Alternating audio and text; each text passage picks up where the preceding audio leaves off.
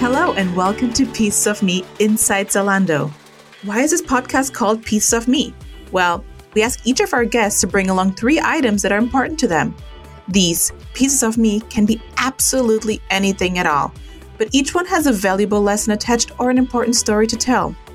My name is Janine Matos, and I am a Senior Program Manager for Partner Services. This podcast series is all about taking a look behind the scenes into fashion and tech retail. It's a world that is challenging, constantly evolving, and always rewarding. We create the most fulfilling chapters of our working lives together. We'll give you the tools and tactics to succeed in fashion and tech retail and find out more about leading figures in the industry as they discuss their piece of me. On this episode, I'm talking to Hertje Brodersen, Head of Product Design and Partner Services, focusing on Z Direct. Hi, Hertje. Welcome. I am so pleased to have you today here. Hi, Janine. Nice to be here. For the ones listening, you don't know, but since I'm not only a host for the podcast, I actually am a program manager. Hertje and I work for the same team, let's say, because she is from the design side, I am from the program management side. But today it's not about me. It's about you and your daily work and your position. And of course, the 3 pieces that you brought in. Do you want to first tell us what the 3 items are? Yes. Let's start with a book. It's a very heavy book. I brought you the collected works of Edith Wharton, who's one of my favorite authors. But there is a reason why I brought it. It has to do with my education. Then I brought a second book, which is a much slimmer volume than the first one. It's very old. It's tattered. It's got yellowed pages. It's held together by a string. It's an old cookery book that my great-grandmother put together.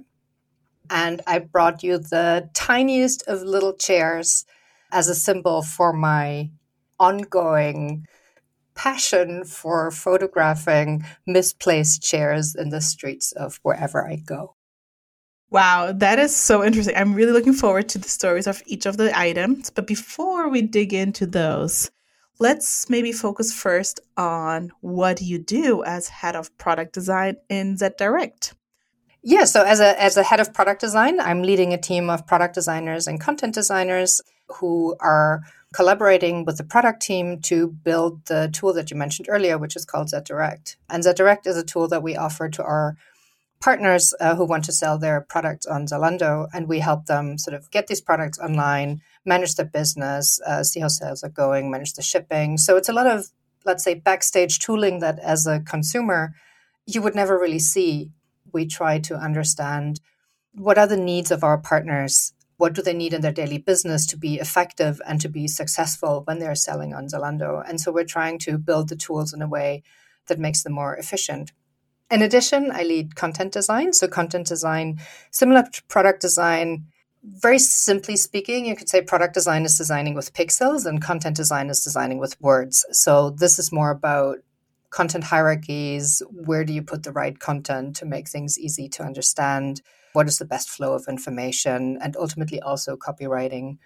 And then, of course, research looks into gathering insights about the needs and wants of the people we design for to make sure that we're building the right things that really solve their problems. So one of the nice things that is unique, I think, about product design at Zalando is that we have this really, really strong community. And it's something that I think I enjoy most about working here. So I have, a community of peers in Z Direct, but I'm also part of this larger community of a couple of hundred designers, researchers, content designers, who together build this holistic experience of what Zalando is, both for consumers and for partners. And it's a really fun community where we get to do campfires every month. We get to connect in community events, to help each other learn new things, to exchange thoughts. So there's a lot of activity in this community. So you, as a product design community, you also have an external blog, as I heard, on medium.com, where you share achievements and also your knowledge to everyone who's interested in product design. Yeah, exactly. There's a blog on Medium that the Zalando design community puts out, and there you can read a little bit about what moves us. If you're interested in applying, you'll probably find an article that tells you a few tricks about how to succeed in the application process. Or if you're interested in how we're designing for complex solutions or complex problems, you'll find an article where a few of our designers describe what their process is and share some of their recommendations. So there's just a wealth of different insights in the community. And it's really nice to see that we can use these not just internally, but also share some of these insights with the wider design community out there. So yeah, if you're interested, after listening to the podcast, go to Medium and look for Zalando Design and go through all the articles. And if you're interested in applying, there you have the tips and tricks. And don't forget to go to our jobs platform and see if there are any open positions.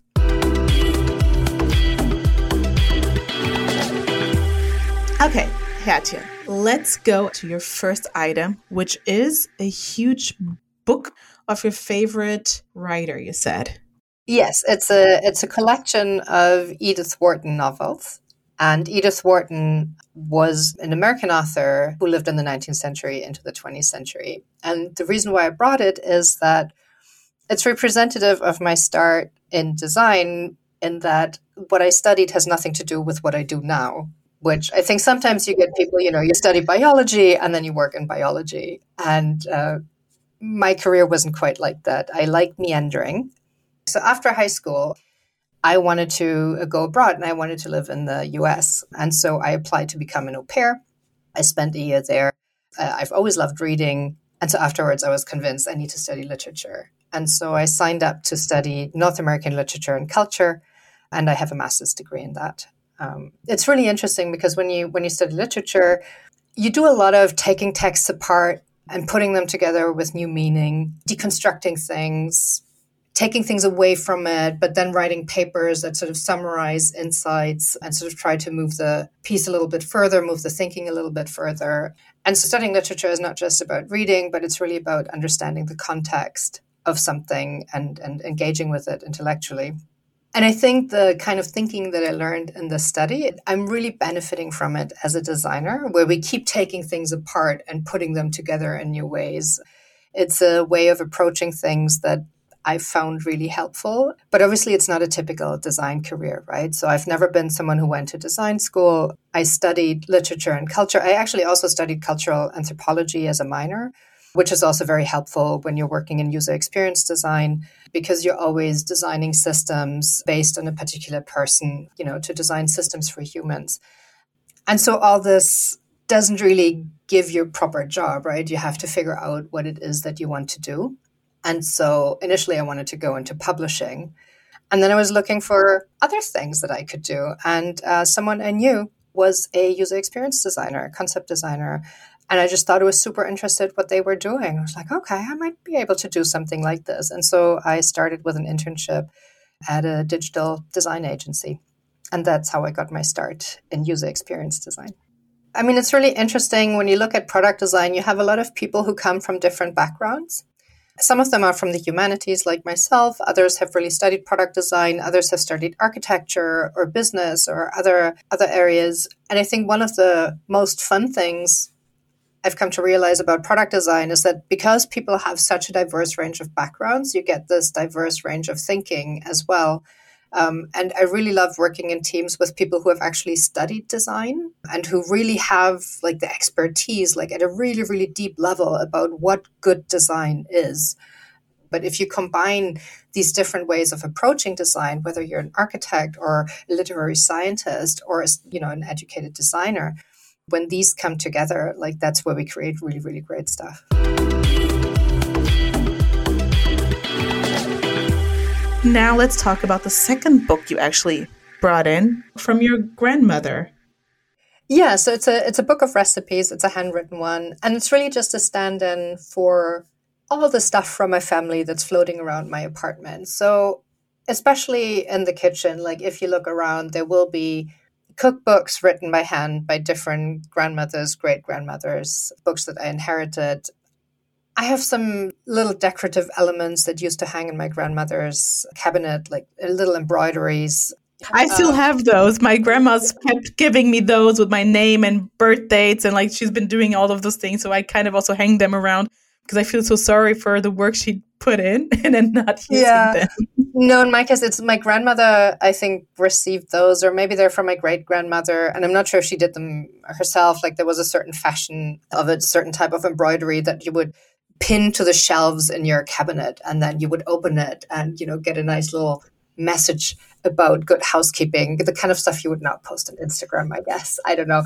I have glasses from different sides of the family. I'm using the plates from my grandmother because they're cute. I'm using cutlery from my parents. So the whole house is sort of infused with stuff I brought from home and from different generations. And so this cookbook too, it's like, I love cooking. I mean, it's also interesting to discuss this in the context of feminism.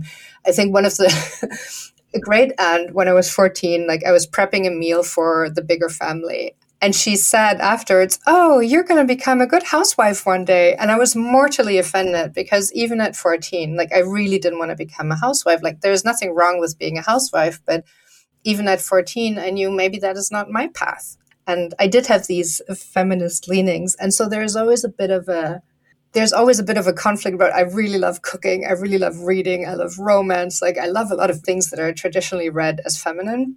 But yeah, I mean, the fact is I like to feed people, especially with baked goods. And I have several grandmothers and great-grandmothers who were a really big influence on me when it comes to baking. And I still make some of their old recipes. You should bring them to the office. I mean, maybe you can just start bringing once a month something from those recipes. That sounds really good. Yeah. I used to do that, actually. It's interesting. I used to be a consultant, like a freelance consultant for many years. And so I did bring baked goods to the office, but it's interesting how every office has a different food dynamic. So in some offices, you would put the cake out and it disappears within seconds.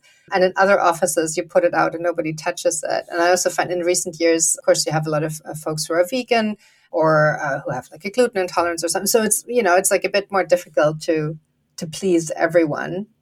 I had a lead who was gluten intolerant. I would now and then bake. Let's say for my birthday in Germany, we have the culture that we bring our own cake when it's our birthday. Yeah. Or when it was my lead's birthday once also. So of course, I always baked 2 kind of cakes. So yeah, I know that struggle. I do like baking for people, but at this, I don't know. I always keep coming back to the sort of, the role of a woman in the office and how you position yourself. I think one of our colleagues brought cakes to the office and it was a man. And I thought, oh, this is so refreshing because usually it's always the women bringing cake to the office.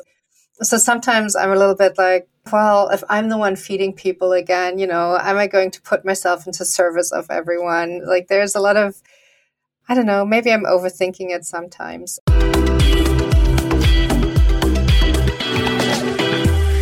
But then from 2 books, let's go to the third passion of yours, apparently, which is the third piece that you brought in. You said a tiny chair.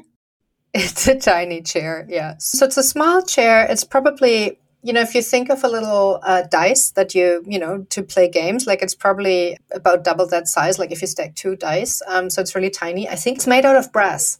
If you know me, whether that's as a colleague or a friend or a family member, and you've walked around any city with me, you will probably at some point see me say or hear me say something like, chair, and then I disappear and run across a busy street and take a picture of some sad, abandoned, decrepit chair that's sitting at the side of the street. I've been trying to pinpoint when I took the first picture. It's probably somewhere between sort of 16 and 20 years ago.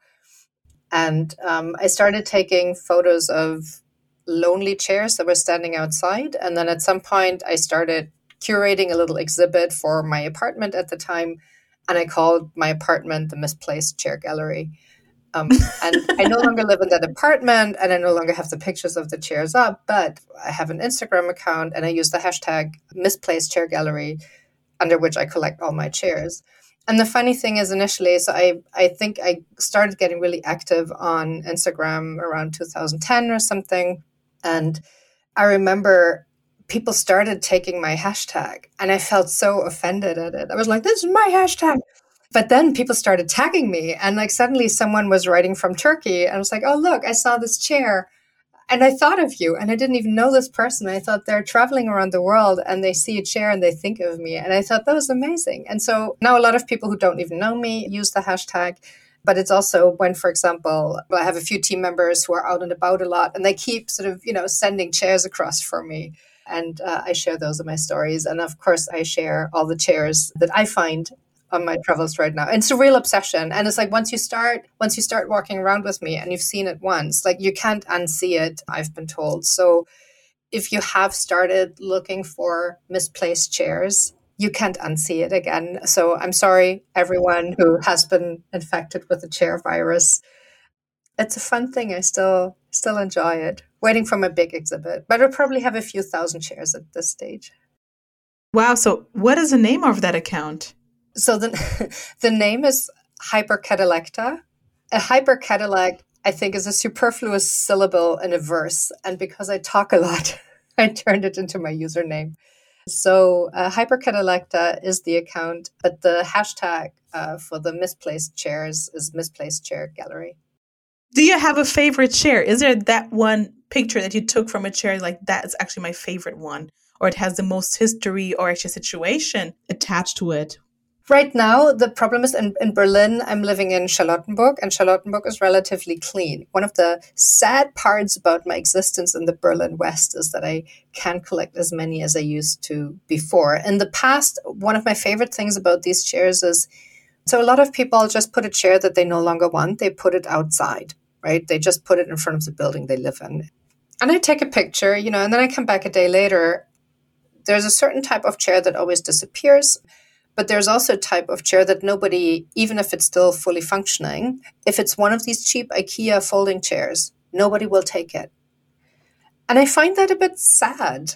These chairs are really cheap to buy, and it's easy to sort of rid yourself of them by just putting them on the street, but then nobody wants them. So it says a little bit about our approach to consumerism, I think. But of course, it also makes me sad. Chairs always, it's there for a person, right? So when you see an empty chair, there's a certain absence.